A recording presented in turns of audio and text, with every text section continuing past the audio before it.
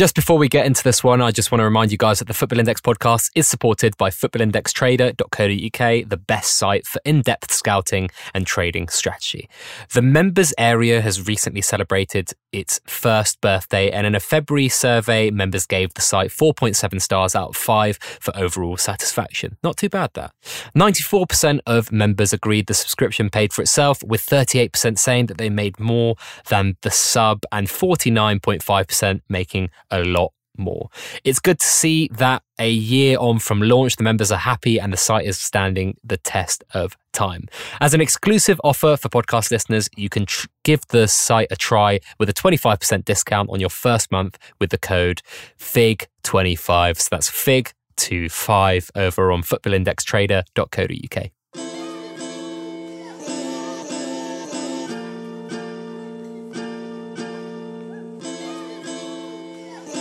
Hello and welcome back to the Football Index podcast, episode 125. I'm joined by two debutants who have been booked for the podcast appearance for a while now. So first up, FI Philosopher. How are you doing, mate? Yeah, very good, thanks. How are you? Not too bad, not too bad. Tell us a little bit about your Football Index journey and why you're named FI Philosopher. Okay, yeah, great. So I've been on probably, about 6 months now, maybe just a little bit longer. So I kind of first joined, I'm a Forest fan, so I joined after they got the shirt sponsor. See, it's working. It's definitely working. So I'd had a little look at it around probably 3 or 4 years ago when it was kind of really new, but never really got involved at that point. And then when it came back around, I thought I'd have a little look into a bit more detail. And yeah, since then I kind of put, 10, 20 quid in, something very small. Got on a couple of players and thought, let's see how this goes. Watched probably about a month and a half with just that in. Yeah, and really got on board since then. Slowly grown, still quite a small portfolio, but really enjoyed it. Would that be your kind of advice for new traders at the moment? Because that's often mine, just buy a few players and absolutely. I think kind of watch the market. It's a difficult one, isn't it? I think it is quite a complex product. I think that's the best way. Absolutely you want to get acclimatized with the rules, but I think you can get too in-depth too quickly. So I'd probably say just, get on a couple of players that you like and really spend the time. I know it's kind of, you want that urgency, you want to kind of get in while it's hot, but I'd definitely say, I think a month or maybe 2 is the right time frame just to see what moves and when, go through 1 or 2 trends and see how it's moving. Yeah, awesome. Some great advice there. And sorry, I interrupted you there before you were going to probably drop some fire on why you're called Philosopher. That's the interesting one, really. I've seen a couple of the questions asking me a lot of philosophy stuff. So the name really actually is kind of related to your podcast. So the only reason I was called FI Philosopher is because I was juggling between a philosophy podcast that I was listening to at the time and your podcast. So not actually a really deep philosophy background. I'm actually from an economics background. So okay. Can drop a little bit of philosophy knowledge, but not a lot. So I'm claiming that one as well. Yeah, you can claim that one as well. Fair enough. We're also joined by FI Lambings. I often say Lamblings, which I've been told is incorrect because obviously this is his actual Twitter handle. And we used to work in the same building together, didn't we? Yeah, we did. I was in there for about 3 years. I think I remember you guys moving in next door. We were just talking about playing football against each other and my head of sales and seeing you guy at your face getting in a bit of handbags. Yeah, it was an intense game. I remember that. I think that's the worst match of football I've ever been involved in. It was on a really wet, windy evening midweek. It was honestly blustering winds, and it was on a 3G sand pitch. It was horrible. Lo and behold, you're on the pod now. Exactly. All good things happen from a horrible game of football followed by a couple of drinks afterwards. Why don't you tell us a little bit about your Football Index journey? Because you've been on for a little while now, haven't you? Yeah, so I actually joined in January 2019 during the Tri-Jan. It was my girlfriend that introduced me to it in the back end of 2017. I mean, I've got an economics degree and I've always been a relatively successful gambler. So she pointed it out to me. I had a look. All I could see was media, so I didn't really understand it completely. But then kind of followed it a little bit throughout 2018. And then Tri-Jan really got me in. Thought I'd play around with the £500 risk-free. And it's kind of been onwards and upwards since there. So completely regret not getting it in when my girlfriend told me to, but I'll never tell her that because it would be another thing that she's right about. Fair enough. You don't want to do that, do you? Why don't you tell us a little bit about your trading strategy, I suppose? So I kind of mixed and matched between a load. So, I mean, the first thing I did was basically what I see a lot of the advice is buy a load of players you like and then understand why they go up and down. And then I've kind of moved through playing around with media when that was quite valuable, and it was buy Pogba, get dividends, let that come through and just reinvest it in Pogba. And then obviously that kind of changed a little bit, and I understood more and more about PB and how that works, got more interested in that. And then I think as time's gone on, I kind of dedicate different parts of my portfolio to different pieces. So I've got a bit dedicated to youth, which is kind of my 3-year bet, so to speak, of under 21s getting regular minutes, hopefully see them rise and put in some good performances. But fixture trading is where I find the most fun. So I try and pick out teams with decent fixtures where they're more likely to give out PB. I think you had Kay Brown on the podcast quite a few episodes back, and he's done a lot of work around kind of the top teams win dividends very often. So I kind of use that as the basis, and then have seen actually when good teams play bad teams, they win dividends. So if you can pick out good players who are likely to win PB, then that kind of forms the basis of my strategy. Yeah, interesting stuff there. I think the fixture trading, those kind of short to medium term trades can be very successful and very profitable. I mean, speaking of Kay Brown, he's just started his own YouTube channel, hasn't he? So go check it out if you guys are looking for some more YouTube content. Bored of my face, bored of my voice. Sorry, I haven't posted in the last couple of weeks. Been super busy and a bit run down, ill with a cold or virus. I don't want to say the C word just yet, but we've got some miscellaneous questions here before we get into some proper in the weeds Football Index stuff. FI Headhunter, which came first, the ram or the lamb? So something that I found really interesting, having a little look, is a young male sheep is called a ram lamb. So I like to think it was the ram lamb. All right. Weaseled yourself out of that one. Fair play. I don't know. Let's get philosophical and say it's a continuous circle. Robbo has got a question here. How long does the Bruno train last? Pretty much as long as he keeps winning dividends, surely.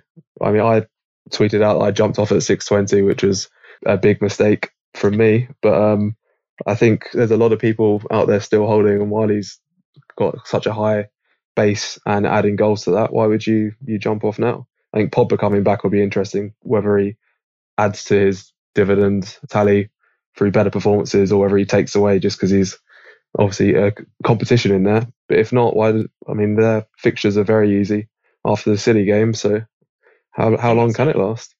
I think that's it. Before the summer, when the games stop and summer transfers build back up, we could see a bit of something then. But I suppose until then, it's the same thing, isn't it? It's, Man United have finally got a player that's dual threat for them on PB and MB. I can't see anything changing significantly before then unless the performances really drop off. Yeah, I remember having I think the first ever Figcast Extra with Panda, I kind of talked about his precarious fixtures. And honestly, I don't think anyone anticipated him settling in as well as he has from a footballing perspective. And his argument was actually that those more difficult fixtures actually played into his favour, because even if he dropped a 6.5 out of 10, you could then say, oh, well, it was Everton away. They've only lost one game under Ancelotti or whatever, there would be these, I guess, contingencies. Whereas if you've got Watford, West Ham and a couple others of those kind of teams at home and away, and he doesn't really perform, then I guess the price pressure is a lot greater, isn't it? It's going to be interesting to see, because I think, his best chance to win PB really is going to be those games where United have struggled, actually, where they've actually had more of the ball against the lower half teams. So I think what we'll probably see is him clearing up quite a lot of dividends on the PB side, where they've, struggled in those games against lower half teams, and he's the one that can actually either pick out that pass or break through and score a goal. I don't think United are going to change much in terms of their approach against the top teams, where they're sitting in and going on the counter. And I think that will make it a bit more difficult for him to win PB in those high-profile games. But like you say, whether that affects his price a lot at all, I can't imagine that it will. They looked a little bit different with that 4-1-2-1-2, didn't they? And they did a little bit more counter-attacking in the second half, but I definitely know what you mean. Are you both surprised by how surprised a lot of the FI community have been by the rise? I am aware that I did rhyme there a lot, but I mean, one thing that surprised me is how much money went into him. And like you get I don't think we're seeing a big rise of that kind of magnitude at the top end in quite a while. Obviously, we've seen Sancho rise over kind of the last year or so, and there's been peaks in that. But for a transfer to happen where you would expect a lot of people would get off, it's a done deal, and then he just absolutely rock it with. He's kind of the perfect storm. The media's been all over him, as you'd imagine with a Man United, but that train didn't slow down at all. And then taking penalties, perfect storm, winning PB, perfect again, obviously coming close in the Europa League, and then scoring another goal at Everton. It's kind of all aligned for him. So when you kind of think it through like that, it makes sense that he would rise so high and that he should be one of the highest priced players on the platform. Yeah, that's it as well. I didn't get involved in Bruno at all. And the reason is so often you see, players come in and take 6 months to settle from foreign leagues. And I think a lot of the index were expecting that. So when within, the first 3 or 4 games, they're seeing him record certain scores and seeing actually that the MB is staying there. Because I think there was a bit of a worry that once the transfer was done, would the MB go back onto Pogba and whether he's going to leave, or would he really be that magnet? And I think once people realised that actually the in-game performances seemed to be there within the first few games and that the MB was still coming, there was quite a strong reaction to that, and you can see why. I wonder if he'd come in the January after Salah had come that summer and done so well, whether or not there would have been that more promise in terms of the attitude that traders had towards the transfer, in terms of, oh, is he going to do a Salah? Because not that many people talk about that anymore. Like, I think about a year ago on the pod, we'd be like, okay, well, everyone's looking for that next Salah in terms of who's going to do really well on the index and win a load of media buzz, potentially performance buzz as well. Now it's more like who's going to be the next Sancho. But it interests me to think, like, if, the Ndombele's, the Pepe's, the Pulisic's had come in and gone on crazy great runs or been integral to their teams, and some have done better than others in that category, then I wonder if that sentiment would have been stronger for Bruno, even though there was quite a lot of hope, I suppose. It's an interesting one, isn't it? Because, I've only been on 6 months. And I think for me, I've seen quite few instances post a transfer that's been hyped up quite a lot where a player's price continues to rise. I think Haaland's, the obvious one. He obviously took a bit of a dip when he did that, but post, when he's been able to put in those performances, he's seen the rise. Actually quite a lot, especially the summer transfers that, were quite big news, actually kind of slowly declined post that from what I've seen. So it's interesting that we're kind of getting a few now that are really, hitting their stride straight away and are getting that boost again on top. Yeah, do you think that might feed into like the next transfer window as well? Because like you say with Summer, using I guess Maguire as the example, like he was hyped up quite a lot as the Virgil van Dijk type person, and we didn't really see that. And then maybe for this January, people were trying to do that buy the myth, sell the fact type thing, where you buy for the transfer and then you sell. They're probably going to tail off. That's what everyone expects. And maybe this has reinstalls some faith that actually new signings can have that type of impact on someone. And like we've seen it before, like you say with Salah, that new signings can actually have a great impact. And maybe this is a sign of things to come, that actually you can use the logic there of when people do transfer over and they seem a good fit, you don't need to wait for a good performance to actually be like, actually this guy is like, I mean, Bruno seems like an obvious fit. They were crying out for a cam who can score goals, and he's been doing that in Portugal for ages.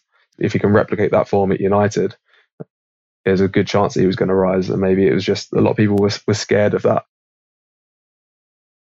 I think it'll be interesting to see how that goes on in the summer, because obviously this January was impacted by the dividends that were on offer in terms of the transfer. So I think that probably as well, whether they repeat that again in the summer might depend on whether people are chasing literally the transfer. I know it's not a lot, but I think it's still kind of put people in that mindset of chasing that transfer. And if they've got the idea again that it might happen in the summer, whether it does or not, I'm not sure. But if they've got that idea, then I think that might depend a lot on whether people are, just looking for that transfer news or whether they're looking to hold after in terms of what makes sense there. That's a good point, actually. I didn't even think about the transfer dividend there, but it's definitely something to factor in. But I'm aware we're already 15 minutes in. We haven't got into any questions yet. Got a question here from FI Lewin. Would Football Index be better or worse as a platform if Twitter didn't exist?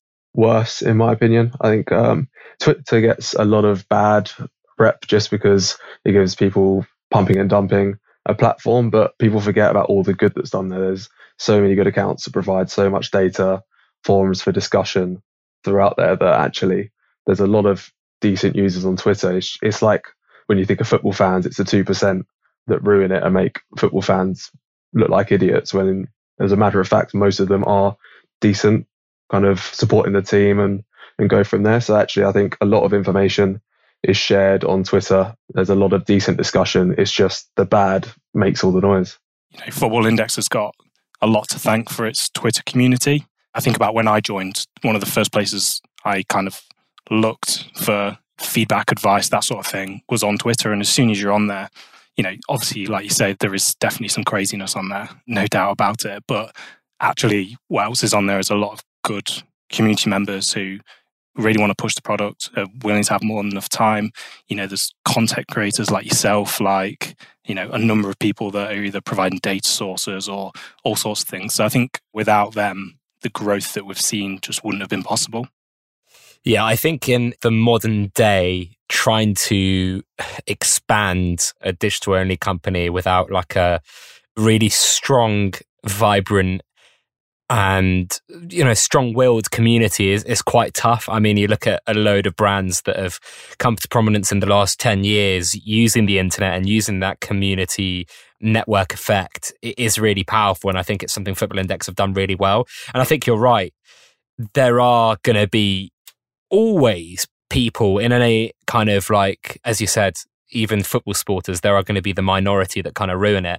And I think that is the case on Twitter as well. There's like people who seem to want to constantly put down the platform, constantly spout negativity without any offerings or semblings of constructive criticism. There are people who are looking to fleece people out of money, but overall it is good. And we are seeing more and more good Twitter accounts join more recently in the last 6 to 12 months. So speaking of those accounts, FI Gardener's got a question here for all of us. If you recommend the best Twitter FI accounts to follow for new users, who would be your top 5 best accounts? So for me, I think you want to avoid most people that throw players out there, just because let people with new accounts figure out how the market works before they start being able to interpret that. So I actually went for 2 traders with 2 completely different styles to show that there's lots of different ways you can make money, and that'd be Panda and Big Don. And then again, a big account to show that you can, obviously there's lots of investment in there, so EJ, but also a small account I thought would be quite a useful one to show that actually you don't need loads of money to make money and enjoy the product.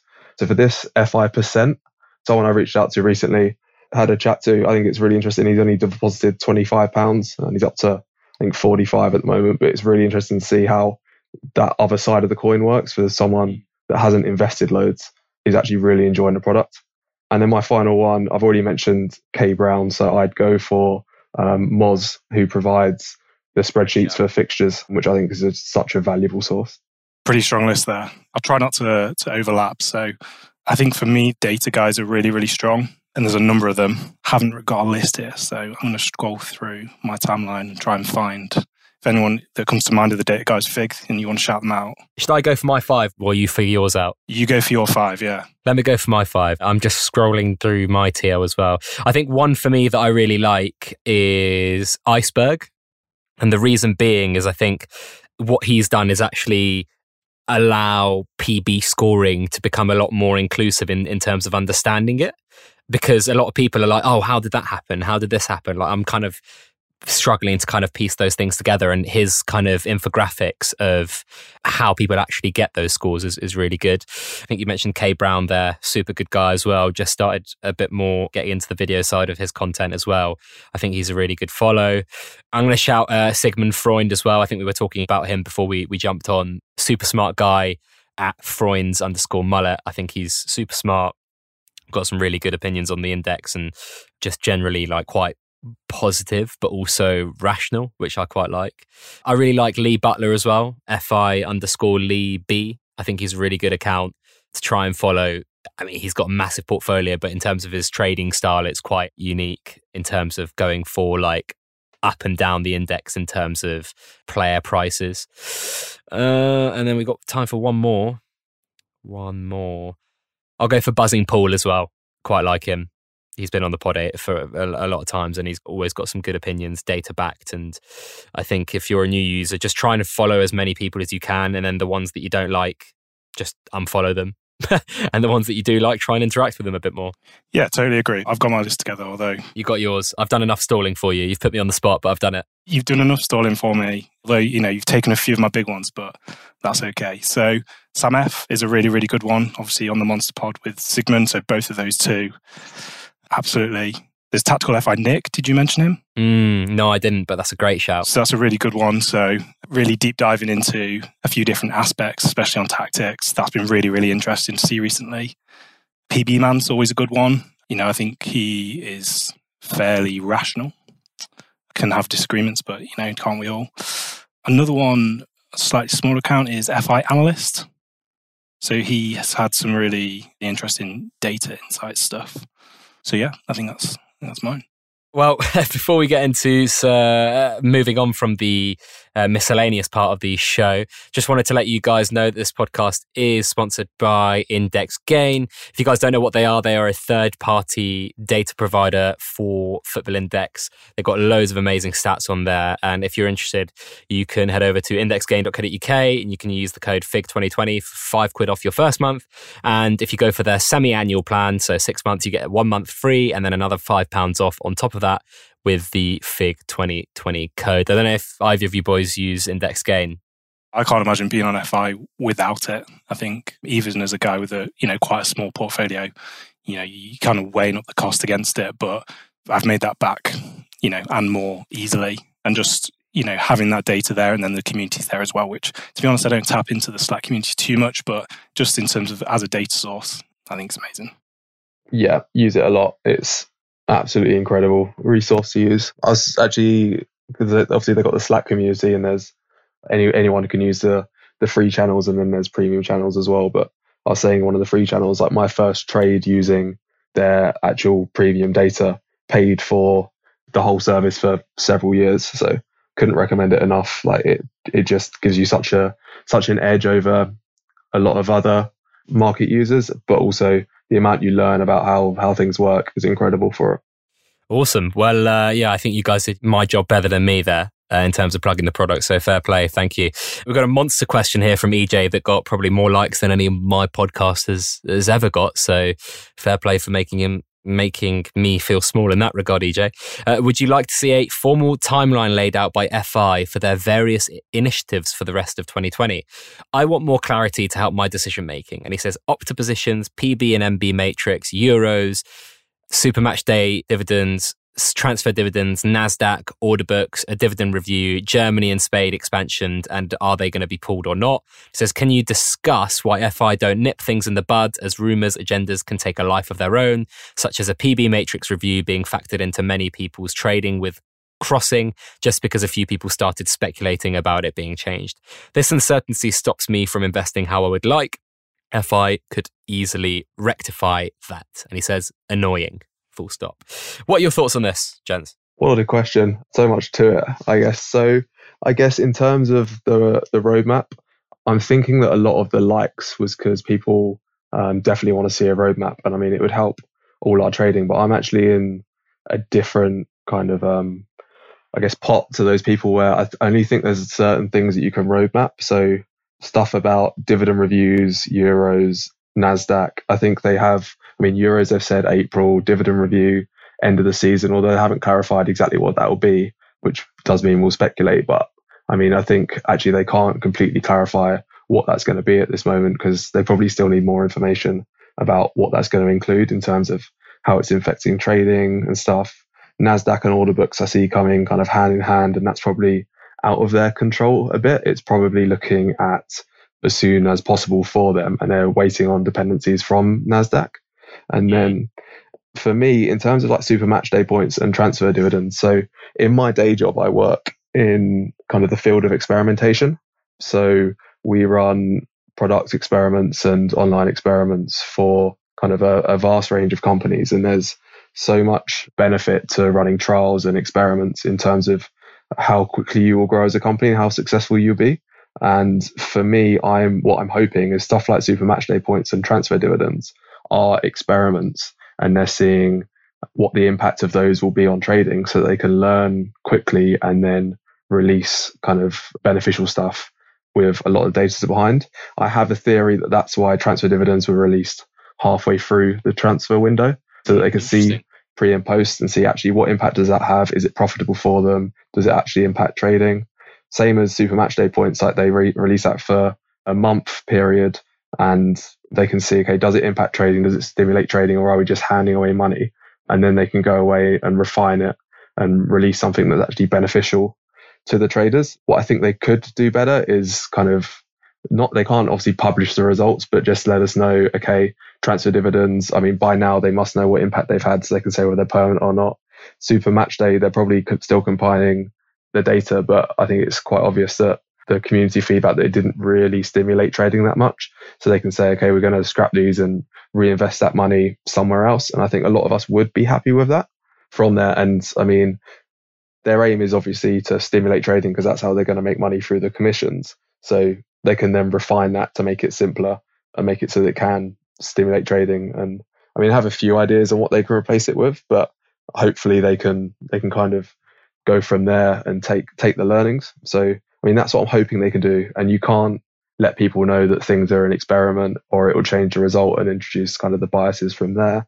And you've kind of just got to let them get on with it. And also because they don't know the results and how it's going to impact things, you can't roadmap for that. So they can't release a formal roadmap for there. But I mean, that's like for some of the things, I actually think credit where credit's due. They've been quite open with the fact that Euros will be in April, div review end of the season. NASDAQ, they're hoping for kind of end as soon as possible, beginning of next season, but that's probably out of their hands. Opta position changes, I've said nothing, so I presume that's right now that's not on their roadmap. It probably should be, but I mean, that's where my head is at with it. I think for me, I see where the question is coming from and the frustration with not having a timeline. I think more important for me at this point is for them not to set a deadline that they might not meet. I think that for me would be the biggest risk. Is ultimately, as a smaller company now, they've laid out these ideas that they want to fulfill. And actually, I think if you're talking about a company that had existed for 20, 30 years, we probably wouldn't even know about these things because they'd still be going on in the background and they wouldn't announce them until they were much closer to ready to go. But with it still being quite a new company, they're trying to keep the excitement. They're announcing these things as they come along. But ultimately, in the internal workings, they're not always going to meet the deadlines that they want to meet. And I think for me, I'd much rather that they're a little bit more quiet on these things as opposed to with, for example, the NASDAQ and the order books. I wouldn't want them to set a timeline and say they're definitely going to be here before the start of next season and then not hit that. But Philosopher, could they tell us how the books are going to work? I think for me, I'm looking at EJ's question there, and I think the lack of clarity on how they're going to work is more important than when they're going to come in. Do you know what I mean? They can tell us how they're going to work if they're finalized on how they're going to work. If they aren't at the point where they've done all the testing that they're happy with the process of how it's going to work. What they have done so far is they've, given us a few images and things like that in terms of what they want them to look like. So yeah, I can see from that point they can probably tell us a bit more. But the last thing I want from Football Index is them to tell us more things which are then changed or incorrect or the deadline changes. And I think for me, that's the more important for them thing at the moment, is not to be continuously setting deadlines and breaking them or saying that things are going to happen and then they don't. Yeah, I do look down at that list though, and I think that why has there not been more clarity given on some of those things? I get the Super Match Day dividends, that's only just gone by, so you can cut them some slack there. But transfer dividends, it's been a month. You probably should have been able to tell whether or not that was a success. Euros, I really do think that whether or not, I think they should have said what their plans were by now. The Euros is definitely one where I think they could give us more. That's a fixed line in the sand that they've known for a while, and they could have definitely done more with that. PB matrix, again, like if they don't have any plans to tweak it, and I don't think they do, they've never mentioned it. This is one of those Chinese whispers I think that's happened throughout the FI community. They should just say, like, there's no, even if you think that 98% of users know that there's none, it would help to actually say that there isn't going to be one. Also, again, dividend review. Why not just set a date when that's going to happen, because you can't just, like, they've said it's going to happen and then they've just not said anything about it for like 4 months since. It just seems a bit strange to me. Then the question would be, would that cause some sort of stagnation? Would people hold cash balances waiting for that moment where they know that a div review is coming until that point? That would be my question as to, if you knew a date, I think you'd be holding a cash balance for that. Maybe. Whether people are doing that anyway because of the uncertainty would be a fair counterpoint. If it's a dividend review and there's no change in the matrix of MB and PB, then how much benefit would having a cash balance give you? I think when we saw the last dividend review, there was quite a change in people's strategy, and we kind of saw that in the market. So, those initial PB players rose significantly more than some other areas of the market. So I think generally people see these marquee events as opportunities to get ahead of other traders, and I think generally people like to have cash balances in those instances. Yeah, I kind of take that, but I think that if you look at getting bigger and more experienced traders on this platform and the kind of professionalization of the platform as a whole that FI are trying to go after, then I don't think that there's going to be many people who are willing to chuck, 100, 200, 500k into this thing if there's no kind of long-term outlook and understanding of when these things happen. Do you know what I mean? Like, I think we've talked a lot about this on this podcast, like where people want these things to be airtight, and it's for good reason. And I think EJ actually tweeted yesterday being like, oh, this thing's already on rockets when all these things aren't that kind of airtight. Imagine what it's going to be like when they do become airtight. And I do think that slowly, one by one, some of these things need to be sussed out. And I do think, for example, like the Germany-Spain expansion, like if you don't know whether or not it's going to be pulled, then I don't think there's any point in actually saying that it's going to happen, if that makes sense. Like, some of those bits of comms have kind of confused me. I do take your point though, Lambings, on the div review. They might be fearful of that, but I do think I think the uncertainty in not having a line in the sand is more detrimental than having one in the sand, if that makes sense. Yeah, no, I do agree. I think with the Germany and Spain thing, especially, like, if it's not pulled, there's no point, because, you're going to have people with Spanish addresses or finding Spanish addresses trying to get in first, like you have seen here, but also it's to start all over again. I think you've mentioned it as well on it before, to start over again without it being pulled probably isn't the right move there. I doubt they would offer prices like they did right at the start. It wouldn't make any sense. Yeah, that'd be a strange position for them to take, wouldn't it? Yeah. I suppose that's probably one of them where you could question whether they've spoken about that too early. So whether they should have said anything about the expansion at a point where they didn't have things like that finalized or willing to speak about them. Maybe they've, in excitement, told the community too early when actually they don't have the amount of information that people are happy with in terms of, when it's going to be, what it's going to look like. I can definitely see your point, and especially that's probably the difference between the amount of money that you have in the platform. Like you say, if you're looking to attract big investors and, guys who have really big portfolios, they're looking for that certainty and they're looking for that timeline. Yeah, because at the end of the day, the three of us have sat here for, 10, 15 minutes now, and we've got slightly differing opinions, I'd say, by the odd 10, 15%. But overall, all of us want more clarity and communication from Football Index. And I do see EJ's question as an extreme, and I think he's purposefully pushed that question in that way and delivered it in that way to kind of try and show that there is a lack of clarity in a lot of different elements of Football Index. But overall, I think there are very few traders out there who are just like, yeah, I think they're as clear as black and white as it should be and could be. It's the length of the list that speaks volumes, isn't it? We can argue and dispute over one or two of the points of whether they should talk about it, but because of the length of the list, there's definitely some things that they should have done about at least some of it. Yeah. I think that's a good ending point for this question. But thank you, EJ. A nice big question to get our teeth stuck into. We've got a few coronavirus-related questions next. It was about time until they started cropping up, right? So I'll read them all out and we'll just get into it. Stu Reed, will coronavirus have an effect on FI just like it has on the stock and shares market? Look at Italy calling off games, for example. And then Jay McBride, FI trader, says, ask Aristotle to philosophize the impact coronavirus will have on the market. Should all major sporting events be cancelled? And then Joe Felix says, with the whole coronavirus situation, will we see the FI market affected as much as the FTSE has? Seems silly to talk about, but the Napoli attendance against Barcelona was particularly alarming. So what do you guys think of this current, I guess, climate that we're in? Well, if it has an effect on football, it will impact FI in general. Games get called off, gold days get moved down to silvers, and then FI pay out on gold anyway, which is great.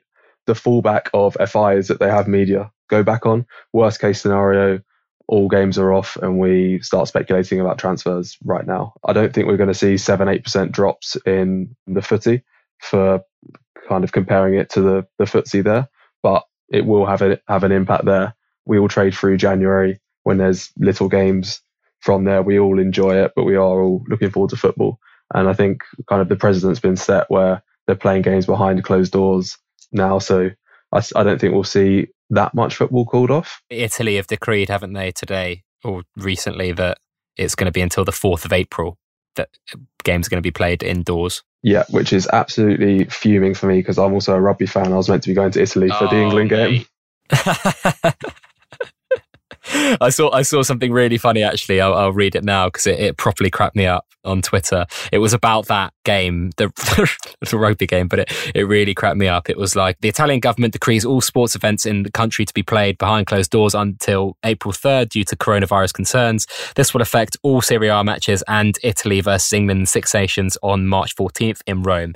A guy responded being, hi Ed, thanks for the update. Have you received direct confirmation from the England rugby team that the game scheduled for 14th of March in Rome will be played behind closed doors on that date? And the guy responded with, it's a decree from the Italian government, which just it just cracked me up as well, because as if you'd need to wait for confirmation from the England rugby team to be like, oh yeah, fine, we'll do it, when it's the Italian government. Seal of approval.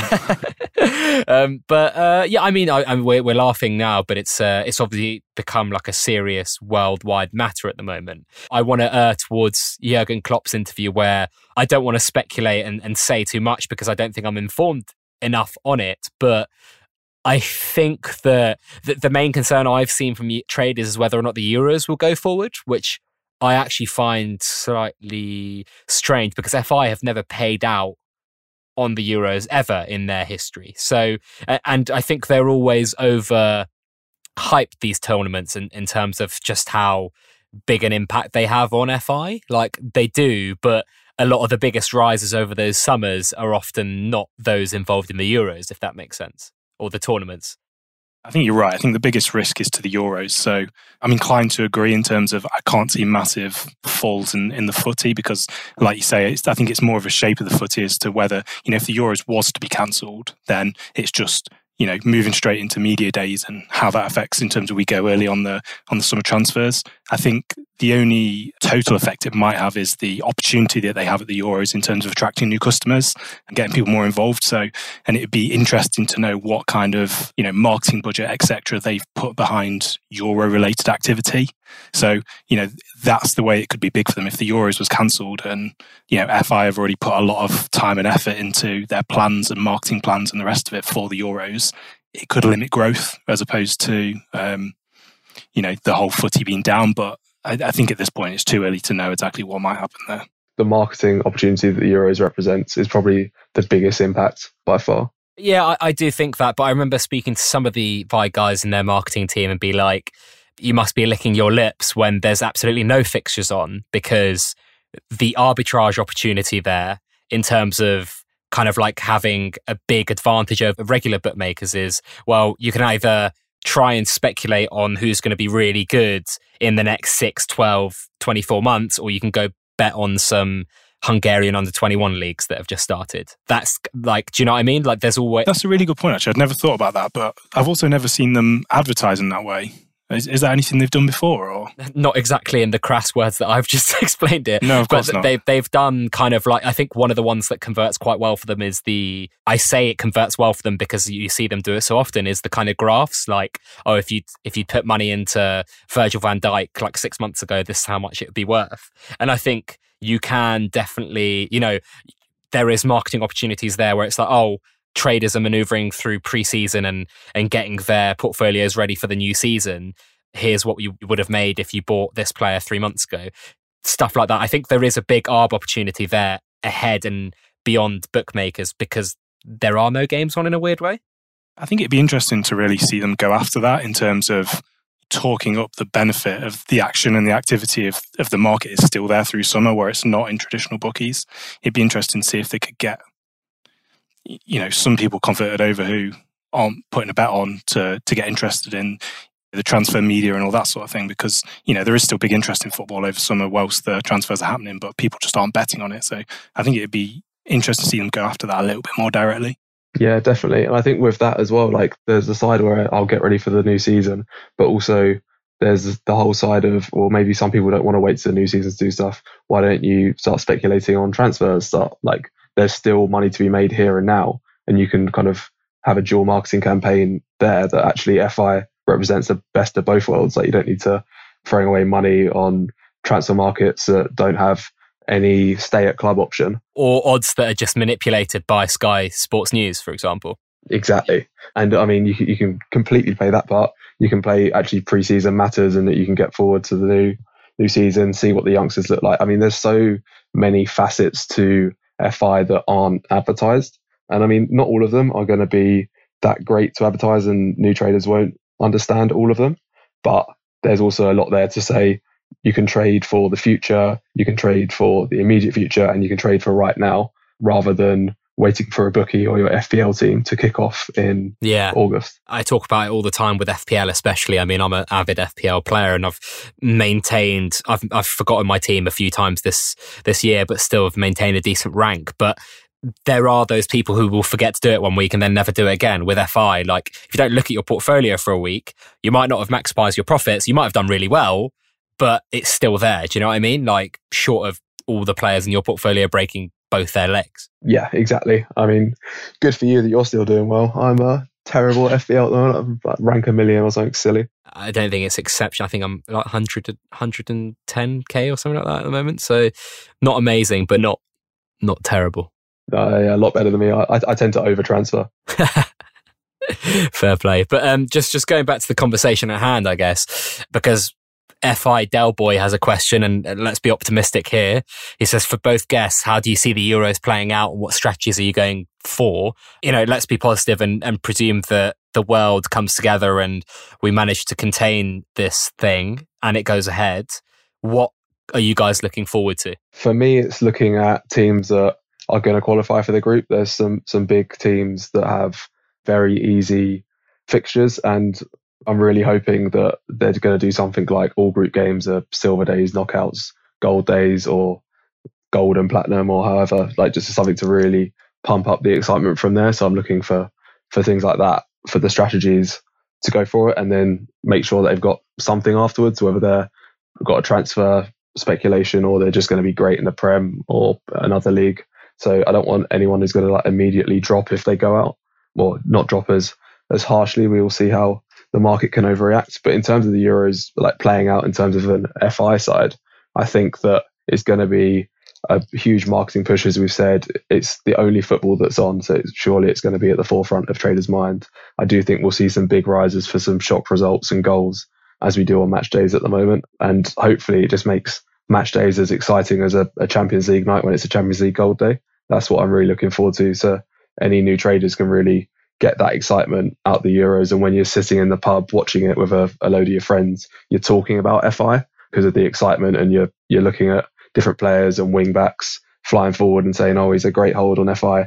And you can use it kind of as the social marketing through there to really grow the product. I think there's such an opportunity here for FI to have another rocket go straight up it. I just hope that it's made the most of. I think for me, they've really got to go after it a bit. If it's anything kind of less than gold days after quarterfinals or whatever it is, I think that'd be a little bit of a disappointment from an FI perspective. We see it for Champions League. I think we should definitely see it for Euros.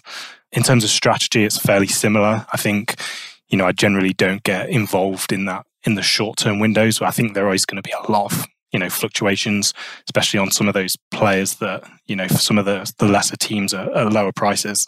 I think for me, I'll be focusing on players which have something after. So is it someone who can put in a good tournament and therefore on the back of that have transfer spec? So that's probably what I'll be looking at. Yeah, I think for me, I'll probably try and trade some of the kind of surprises during that tournament. But for me, I think the real money will be made in A, those potential big transfers, and B, who could be big in their respective teams next season. That's where I think I'll be parceling my money during the Euros. But leading up to it, I think it also depends who finally qualifies. And also, presumably, FI might need to IPO a lot of players. So there's that interesting dynamic as well that I don't think a lot of people have talked about. Yeah. Every national team player, they're not on the index at the moment. So that's interesting. It'd be interesting to see what they do with that. I think, as much as I feel like they should have every player, they don't have every player from every top 5 PV league at the moment. So, ultimately, for us to expect them to have every player from the Euros, and, it's not as bad as a World Cup because there's not as many players from outside of top European leagues from smaller countries, some of them semi-professional and whatnot, but we haven't quite got the same here. But I think it'd be interesting to see whether they do go after getting all those players out there. And I think for me, they should be looking to do that. I know there's a bit of a concern in terms of the problems that they've had with IPOs, but I don't think there's anyone really that isn't out that's going to the Euros that should create a big hype around them. I think it will mostly be lower priced without a lot of interest IPOs. I think a lot of that depends on whether Ireland end up qualifying or not. I think if Ireland qualify, there's going to be a lot of people that will want to get on any of the up and coming Irish players, especially if there's a local hero that's not on FI. Yeah, that's fair. But I only thought of that very, on the spot just now, that maybe a lot of those players haven't been IPO'd yet. I've got another question here from FI Panther. He says, "Hi chaps, what do you think is behind the footy being down the past week or so? Worst I can recall seeing it in the last 3 or 4 months. PB holds down. Capital appreciation on youth, first teamers, etc. all down. Fear of major leagues, tournaments being suspended, so people taking money out the platform, ? What are your thoughts here? I think this is the first down week we've had in the whole year, isn't it? Yeah, exactly. There's a lot of context to be put behind it. I mean, for me as well, February is always the skintiest month because everyone expects it to be January, and then you get that paycheck in and you spend it all in January. So February is always one where actually you're thinking to yourself, well, actually, I need to stop being poor. So I think a lot of people will be pulling out a little bit of money during February, but also like the footy's gone up month on month ever since I've joined. It was, I think, 3.1% up in February as a whole. So there's a little bit of a zoom out needed there just to say, actually, it's not all bad. Yes, some PB holds, but like popular PB players have fallen, but you've seen a lot of that money's gone into Bruno with his meteoric rise, and people are seeing value elsewhere. But I always find this particularly a bit of advice that I normally give to new users who reach out is, if you still believe in them, you can use that either as an opportunity to top up or just continue hold and ride through that wave. If you believe that there's still value, then they should rise eventually. It might need a performance to kind of give them that kick, but they will get that kick from there. But yeah, I do think a small dip in the footy is also quite healthy. I mean, if a market only ever went up, it would start resembling a bit of a pyramid scheme. Obviously it's not, and it's good to know that the market is functioning correctly, and it will kind of move up and down as people get overvalued and undervalued. But there's still a whole lot of fuel to the rocket, as EJ tweeted out. I just think, it might have been a strange week because we've seen massive rises in the likes of Bruno and recently Billy Gilmore, but it doesn't mean that everything's doom and gloom. If you follow market cap, that's still going up and up and up, and you see there might be a few £1,000s dropping out on a few days, particularly on a Sunday. But if you look week on week, almost every single week it's up. And then I think, the other part of that was about MB, wasn't it? And Man United bias, but that's not Football Index's fault, the Man United bias.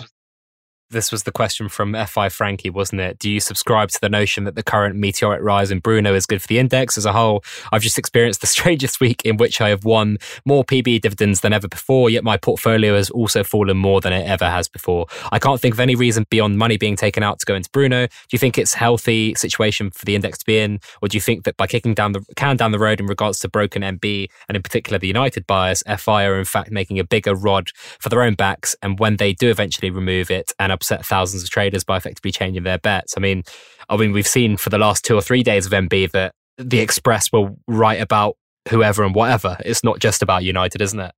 I think this is a really strange one because I think, so for me as a trader, I've never really focused on MB, not because I necessarily think Football Index have it significantly wrong, but just in terms of the way the media work. I've never been tuned that way. But if you look at the way that the media work, and I'm not a big, the United bias. I think if you look at it from a FI perspective in terms of the word United, the people that have looked into that, I don't know if you know exactly who that is, but I don't think that's having a massive effect. I think what it actually is that the media are writing about the clubs that get the most clicks. I think it's as simple as that. You can map pretty closely in terms of the media points that each club has won compared to their Twitter following per club. And you look at that. I looked at it the other day in terms of the relation to how many MB points Man United have got, how many MB points Liverpool have got in terms of those Premiership clubs. And it actually maps out pretty well in terms of their Twitter following. So I think that's just naturally the state of how the media work. Ultimately, you can't expect Football Index to compensate for that. What we wouldn't want them to do is to try and, work out which they think is the bigger story. Because, if it's called media buzz, then it's based on what the media are writing about. I think, to be honest, there's probably more made out of this than there actually is there. It's an interesting one. I don't think Bruno rising a meteoric amount is bad for the index at all. I think it's good. It shows the potential people can make on the platform. I don't also subscribe to the notion that just because your players win PB dividends that they should go up in price. Those two things don't have to go hand in hand. There are players that can win and will win dividends that will go down. It's just the way that players are valued on FI. And especially the older they are, because if we're not learning anything new about a player, then we shouldn't expect to rise. So I think that's probably one of the big misunderstandings or beliefs that people have that I don't think should be true from a market, is that the reason that we often see big rises when the younger players score PB is because we've learned something new about them that we didn't know before. Perhaps that they've had a performance that we didn't know was in them, or they've shown a threat of being able to have future wins. If Messi wins PB, we expect him to win PB. And so why are people buying when something happens that they already knew was going to happen? Yeah, I completely agree with that. I mean, it's expected dividends over the amount of chances they've got to win dividends. That's really like how the rational pricing should be worked out. And if their expected dividends doesn't change because Messi is incredible, at the end of the day, it is just one less chance to win dividends. And I mean, you might say he might get a rise if Barcelona progress in the Champions League because that's more chances to win dividends. So that's logical. But to say, he's won dividends in La Liga and his price is falling, or kind of you'd semi-expect that because there's no new information there to suggest that he's going to have either more games to play or his dividend output is going to be bigger. If he signs a 10-year contract and says he's going to play forever, then maybe you might see his price rocket. But I mean, the likelihood of that happening is quite low, as you'd imagine. While you've been talking, I've been just going on Media Buzz basically, and I've just been looking at the articles that have been attributed, and it is your Expresses, your Daily Stars, your Daily Mails, and your Metros that are most attributed because of the nature of their businesses. They are so click oriented, as I think you mentioned beforehand. It's just natural that a lot of the points that are currently being created. I think I saw a proper funny one for a 200 pointer for Billy Gilmore actually today, which really made me crack up. I'll see if I can find it. Stats highlight 2 most impressive Chelsea aces in win over Liverpool, and then dash, not Billy Gilmore. So he got 200 points for that, which I just found hilarious. But I mean, we're laughing about it. This is something that FI need to really rectify and create their own sentiment scoring matrix. But I do think some of the things that are mentioned, such as the United bias, are just probably overstated by a significant amount. And I think when we do see the change, which we probably will do, I think people are going to be surprised by just how often United are still talked about as a club. Yeah, and that's it. And I think in the example you mentioned, it's a strange one. You know, when you just read it in isolation, you're like, that's nothing to do with him. But when you think back and think about their business model, their reasoning that they're adding him into the title is because he's the most talked about thing. He's the most searched about thing at that moment. So if you actually think it through, yeah, the sentiment score in itself, 200 points, it seems like excessive for that. But the fact that he's got points for that article is only there because he's the thing that's been searched about, talked about, and clicked about. So therefore, if you're going to follow your media score in the way it is, he should still have points attributed to that because they're only including him in the title because he's been talked about. Yeah, no, I completely agree. And I mean, we talk about like MB being kicked down the road and things like that, but this is another thing that harps back to kind of that previous question is this has to be gotten right. I mean, yes, it's taken quite a while for them to address it, but at the end of the season, they are doing something. They've sent out a survey that I'm sure we've all filled in, but this is something that when they do it, they have to get it right. And because this is under the biggest bugbear is that sentiment scoring.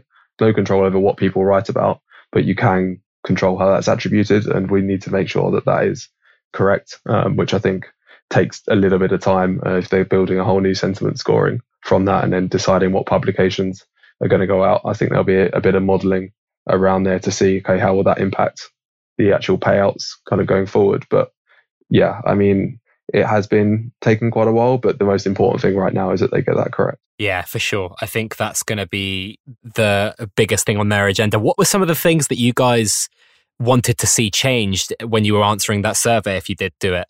So I actually listened to your little Figcast extra with Panda, and I think I tweeted the day before about like them limiting certain publications or just having like the top 5. And it was like good to hear like Panda having similar reviews on that so you're not going to get the Express writing 15 articles and that overriding 2 from the BBC, for example. But if you limit it to say 5 examples and you have a better sentiment scoring thing from there, you'll still see kind of big scores, but you won't see just lots of clickbait coming through to really kind of drive scores up, which I mean tends to be focused on one player, as you'd imagine, and they're just as a press engine, they're absolutely milking that player for clicks. But I think that's the biggest thing for me, as well as introducing a few worldwide publications.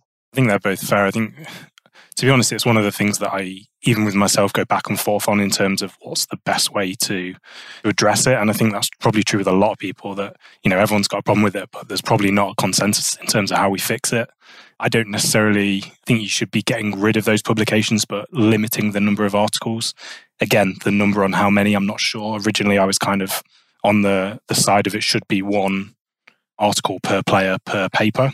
But I think actually that could be an issue in terms of having a clear winner in there. So I think you've probably got to allow a couple, but the amount that we see at the minute is, like you say, it just doesn't look great when you go onto an MB and you click on the top player and there's, 6 articles in a row by the same outlet. I think that's not a great look. So yeah, I think limiting the number of articles and, like you say, having some European ones in there as well. Although I can't actually see that having as much impact as people think it's going to have, because ultimately, if we've still got 20 outlets from the UK and we've got 1 or 2 from each of the European countries, I don't think it's going to have that much impact. But it would be good to see them in there.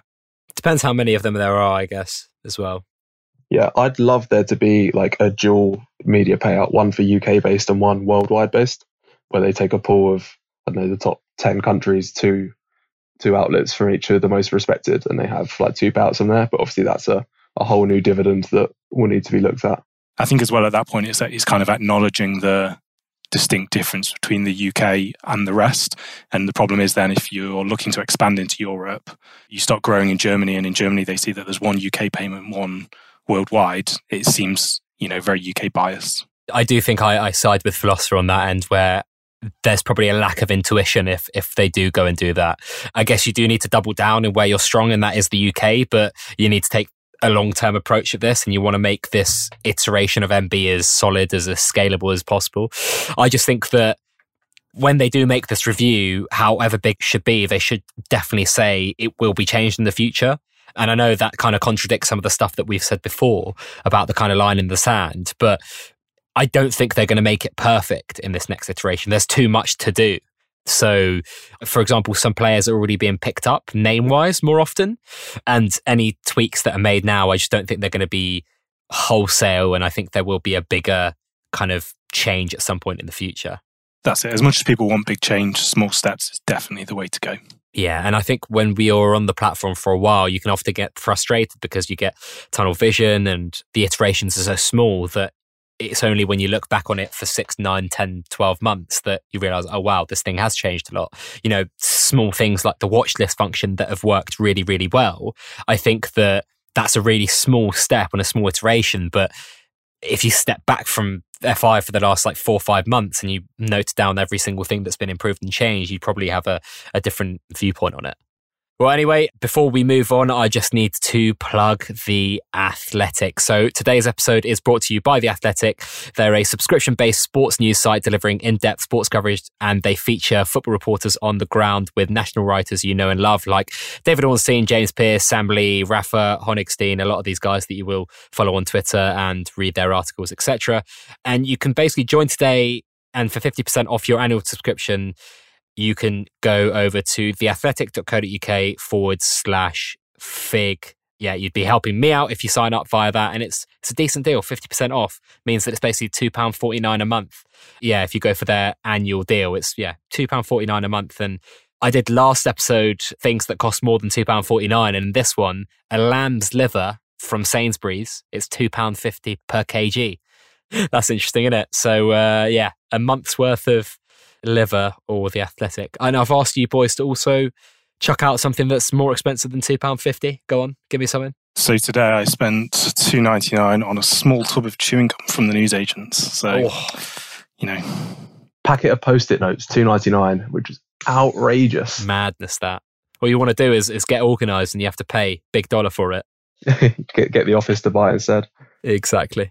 I did subscribe through your link to The Athletic as well. Oh, wow. Thank you. I have to say their content is great. I don't know why I didn't do it sooner, but I guess I got the great deal through your link. So yeah, thanks for that.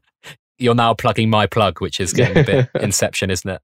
I've been on for about 6 months now. And to be honest, it's my go-to in terms of, all sports news. I think they're doing a really good job over there. Doesn't it make any other outlet look so awful, though, when you see something reported? It genuinely does. It genuinely does, yeah. It genuinely does. I almost can't read any other outlet now because in terms of just trying to get to what you want to read, it really helps us in terms of transfer-wise as well, because I think they tend to cut through a lot of the noise that happens. It was mentioned about United were linked with 120 players or something. It was over 100 players, wasn't it, in January?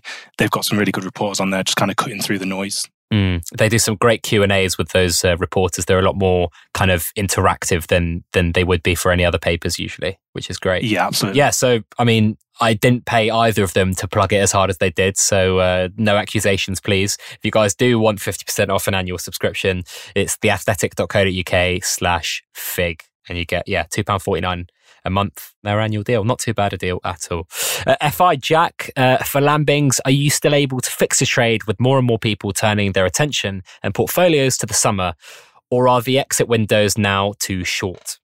I mean, yes, can still fix a trade, definitely, but you do have to keep an eye on kind of those key events for the Euros, make sure that they have value towards the end. I do tend to hold throughout kind of the whole range of fixtures just because I really like getting dividends. So definitely they need to have value at the end of it. So it tends to be good players for that kind of whole period there. But I mean, you've seen some of the massive rises. I mean, Billy Gilmore off last night, there's still value in trading for a fixture, even if it is an FA Cup fixture. Yeah, it's interesting. I think with the spreads as well, have you noticed that playing a part? A little bit, but I also very rarely instant sell. Like I said, I try to buy players that do have value anyway, and I just try and catch where their next rise is going to be, as well as collecting the dividends through it. So instant sell isn't really something that I tend to need to use. So, I mean, I try not to focus on it too much, but I know it is off-putting when someone's got a 10, 20% spread on, slapped on, because you'll miss quite a lot of the short-term traders that want to jump on through that. But that can also be quite a good thing, because it means a lot of the money that goes in is a lot harder. So you're at less of a risk of a dramatic fall if they put in a poor performance in a run of 7 easy games. We've got another question here for you, Philosopher. Which philosopher's work is most useful for FI traders? And do you have any book recommendations? I think I'll probably stay away from the book recommendations, not having that much detailed knowledge in philosophy. But what I would say is some of the stuff that is kind of, entry-level Philosophy 101 is all about logical fallacies. So that's just about the way people construct arguments and the way in which they're put together and the kind of pitfalls in key arguments and just learning a bit about them, I think has been so important in terms of cutting through the bullshit on Twitter. So I'll try and get a bit of a thread out for when this goes out in terms of a couple of the key logical fallacies. And there's a bit of overlap with that great thread that Sigmund did probably about 6 months ago now in terms of talking about what to watch out for from a psychological point of view in terms of those Twitter guys. But that's really helped me. Awesome.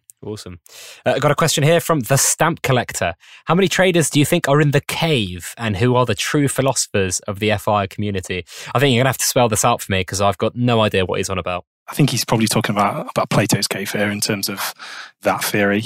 I'm not too sure on the reference in terms of who the true philosophers are, but what is Plato's cave?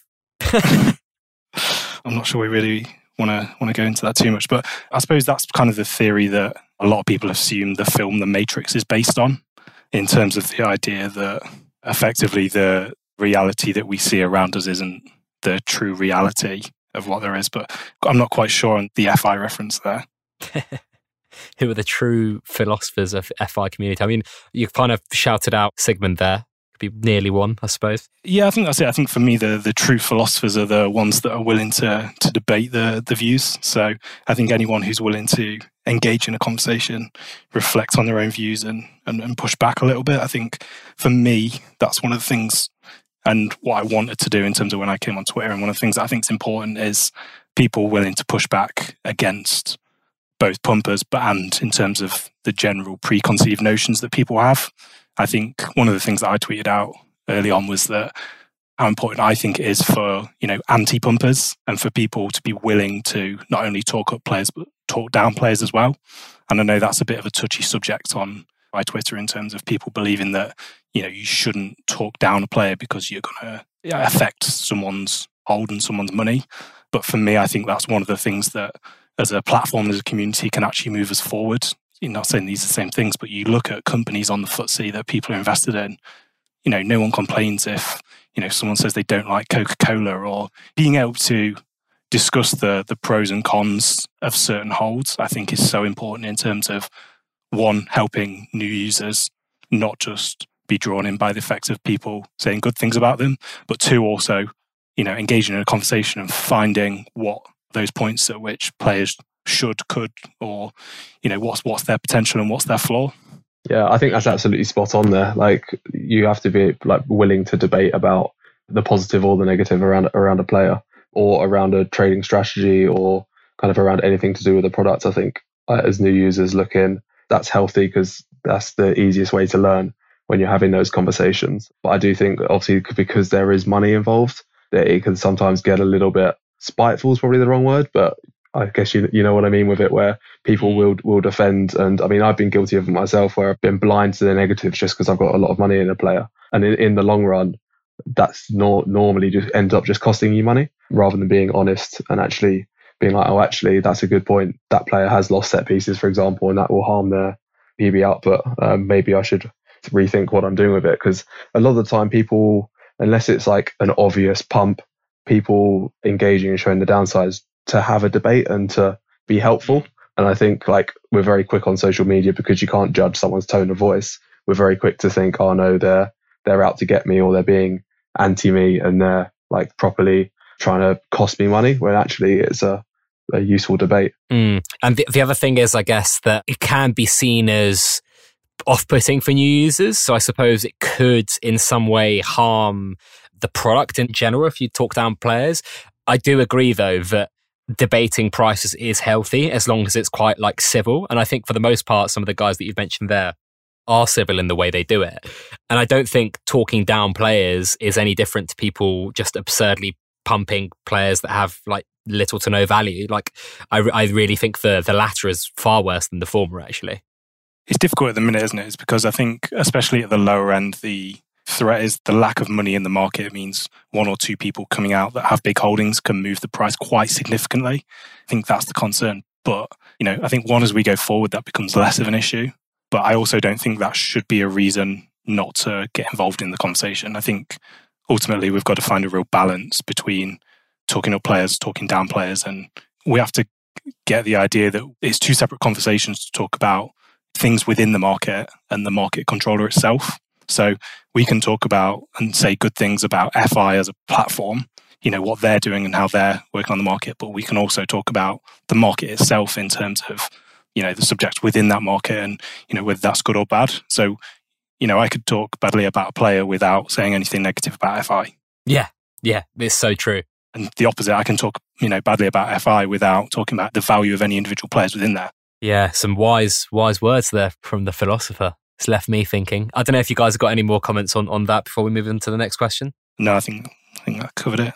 Yeah, I agree. If you've nice little cliffhanger there, philosopher. FI Lewin, with the top players racing towards £10, is there a danger that new or existing traders who wish to play with a modest budget are pushed out the top end? I mean, that's always going to be the case, isn't it? With the more expensive the top end, if you've got a small budget, you might not be able to afford that, but there's plenty of value all over the index. I mean, there's people with small budgets. When I first joined, I started with a modest amount and was buying the top players, and then obviously re-strategized as kind of where I saw value and how I thought I could make the most money. But at the end of the day, it is a market, and because they're of such value, those players are just going to keep increases with the dividends on offer. I mean, the alternative is the top players don't rise, and then you kind of get a stagnant market from there, and you wouldn't want to buy the top end because they're not going to rise. So if you're playing with a £8 budget, for example, yes, you're not going to be able to afford the top £10, but you can still have plenty of value all over the index and plenty of fun, like kind of playing with that. It's this preconceived notion that if you have a small or small-medium portfolio that you can't buy the big players. I think, if you're someone who has a portfolio of probably under 100 quid, that's when it becomes a question of, if the players are near 10 quid and you can only hold 10 players, then it becomes a question, I suppose, of, can you physically hold them? I think anything probably over that, I'm not sure I agree that you can't hold them. So it depends what you consider a modest budget, I suppose. But, I've always been quite a small portfolio person, and there's certainly times that I've had the big players in there. So, I'll hold probably a couple of the big guys and then, a balance throughout. So I think, obviously that's why the share split happened last time. But ultimately, I don't see it as a big issue. It's not great feeling that you're holding 1-2 shares in a player, but I'm still not sure I see it as a big issue. It's where you see value, really, isn't it? Like, if you see value in holding of a £10 player, then you're going to buy them. If you think that there's more value in holding 50 of a £2 player, then you're going to buy that instead. But you're not kind of pushed out. It's just where you see the value and where you see you're going to make the most for your money. It's the percentage returns really that are relevant. So I think when you talk about the big portfolios, obviously they can't invest in the lower price players the same way because they genuinely affect the shape of the market and the price of the player. But in terms of small portfolios, invest in those high price players. If you see the returns there, just because the dividend return is small, it's still the same percentage as owning more of a small player. I think people do get a bit caught up in the absolute values when it's the percentage returns that are probably more relevant. Yeah, so true. I think people get obsessed with making a lot of money really quickly. And I think the sooner people understand that, the better it is, I think. Yeah, I completely agree. It's not traditional gambling. You're not going to overnight 5 times your money, but you will be successful in the long run. We've got a question here from Grurble, Grurb, Grurble FI. I'm worried that the ever-present promotions coupled with the new lack of IPOs and seemingly sluggish response to tech issues are ploys for FI to keep the bubble inflated.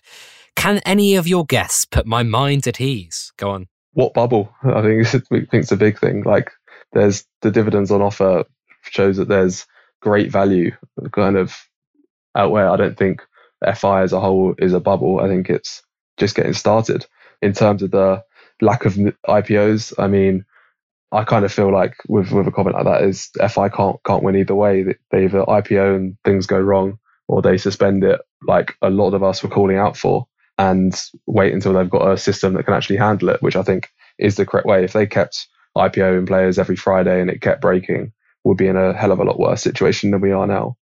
And I mean, to go back to the promotions thing, I think we all cried out for a bit of a period of stability. And I think we got one, given that the Super Matchday periods didn't really change the way we traded too much. But I think with that, off the back of it, we then get people asking for matrix changes or other issues or clarities on plans. So there's a little bit of like, we need to actually let this stability go and see how our trading gets on. And then kind of promotions, it's still a gambling company at the end of the day. Like if you go onto any other betting website, there's promotions left, right, and center. So if you compare it to that, the actual number of promotions are quite low. But yeah, I agree kind of with what Panda was saying about, felt like was trading promotions rather than trading the market. Right now, I think like we are trading the market. We're looking forward to events. We're trading Champions League. We're trading Man United, Bruno Fernandes going up with youth rises. And I think that's healthier for the platform rather than holding cash balances for deposit bonuses or waiting for another gimmick to come out. And I actually think that's quite a healthy situation to be in. Yeah, I think I'm fairly similar. I'm not too sure about the bubble point. So I think to say that FI at the moment as a whole is a bubble, I disagree with. I think there's probably bubbles in individual players across the market, but you'd hard to argue that that's driven by any particular promotion that they're doing. Because like you say, I don't think a lot of people really went after the Super Matchday points. I actually put a little bit of my portfolio aside just to have a little play about with it. And there was more in it than people thought there was. You know, for me, it was kind of an addition onto IPDs because it fit the same window. And I think a lot of people probably didn't look at it that way in terms of actually, for me, what it was a bonus on top of playing for IPDs, because a lot of people don't do that anymore. And it's not something that I've done before, but I think that's really what the Super Matchday points did. But I suppose back to the question, I think it was strange that they did the two promotions kind of back to back. But saying that, I mean, it's really hard to please everyone, isn't it? I think just before we got the January transfer promotion, there were people talking about how they needed to do a deposit bonus or they needed to do this. And, you know, despite not that long hadn't done something similar, there was talk about them needing to do something. IPOs is an interesting one. I think for me, it's more important that they continue with IPOs. And I know that they've had tech issues. There's no way that works for everyone. And they've been through an iteration. Even since I joined the platform, they've been through 3 or 4 different ways of trying to do IPOs. For me, I think it's important that they keep getting players out there. And I know it's quite an unpopular one, but I'd probably revert back to just dropping players in there, kind of not saying who, when, or how much. I'd just be wanting to drop players in there. And I know that people don't like that because they feel like they don't have a chance to get on or whatever, to get on at the low price. But ultimately, when they've got a better method, I think they should introduce it. I thought it was really interesting when you did the mega pod with Sigmund and Sam, when Sam was talking about how much he thinks there's a market for people coming from a football manager background.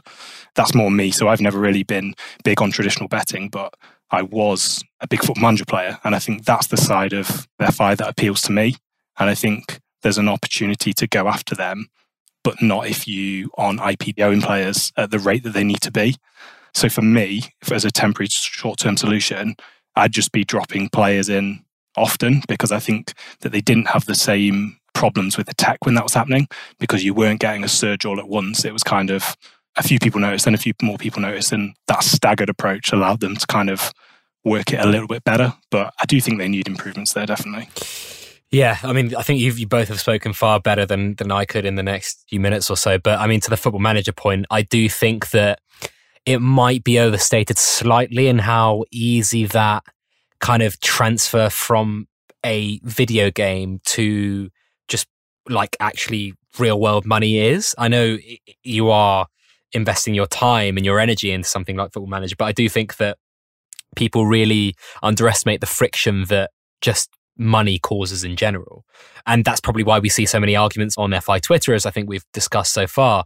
But it is really, really interesting to kind of think about how many people play FPL, how many people play Football Manager, and how few in comparison signups FI have. And obviously the timescales are massively different. You know, you've got Football Manager games from the 90s and so on and so forth that Sigmund and Sam kind of made fun of me for not knowing during that pod. And FPL has been going for over 10 years now, 10, 15 years. So a bit of friction there with the money side of things. But I do think that this notion of FI being a more responsible way to gamble, that they can be a pioneer in that kind of side of the gambling industry, can have less friction and also be slightly less taboo, if that makes sense. Yeah, I think as well on that point, I think FIFA Ultimate Team has opened that up a little bit in terms of microtransactions. So I think that was a big shift in terms of people that, you know, were playing video games and now they're spending money, and yes, I'd call that gambling in terms of 100%. The way you're... Yeah, well, wasn't there that article from France where they were going to consider having some sort of debate about whether or not it is gambling? I think there's a really big point there that whether we're really considering it that way or not, it's definitely getting closer to that. You know, people are effectively putting money in for a random selection of things that they consider more or less valuable. You know, is that significantly different to putting money in a slot machine? This was literally, was it last Thursday? Oh no, last month. So it's a lot of like European governments that are basically, there's been loads of lawsuits essentially against Ultimate Team claiming that it's gambling. And it's not too far off.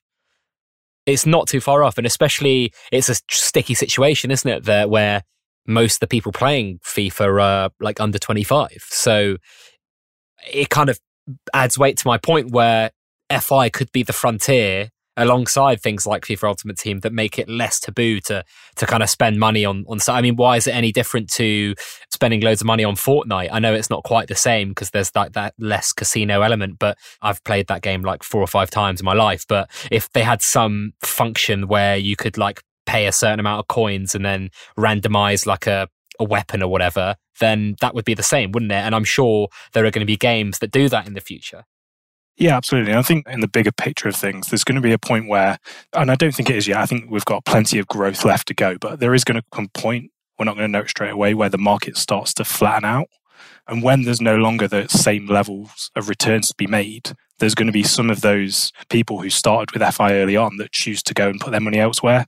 You know, especially from a betting background, if people start deciding there's more money to be made on Betfair, or there's always the next big thing. So there is going to have to be a wave of people that come in and effectively replace those people, and they're going to be from a wide array of different areas. The hope is obviously that some of them are going to be big picture investors. You know, there's going to be that side of it, but also as well, I think they still need to retain focus on getting in those fantasy football people, things like that aren't necessarily coming on expecting to make a load of money, but are coming on expecting to enjoy the product and have that element of gambling to it. I think this conversation right here really just kind of shows how much growth and potential is still left in FI. Like, there's so many different customer profiles and user groups that they're yet to properly go after. I mean, we've been looking at kind of a lot of the gambling aspects, and they've gone after the returns that are on offer compared to gambling. But like you say, the FPL side, the Football Manager side, the FIFA side, and then casuals kind of going from there, there's still so much untapped potential for FI in the UK alone, as well as international expansion, that kind of really brushes aside that FI bubble type question. I agree like with what you said earlier about like some players will be bubbles, but that's a market, I guess. But no, definitely, I think there's so much that can be done and so much growth here that I think everything's kind of aligning quite well. The bubble conversation, I definitely think I agree with the notion that there is bubbles within players.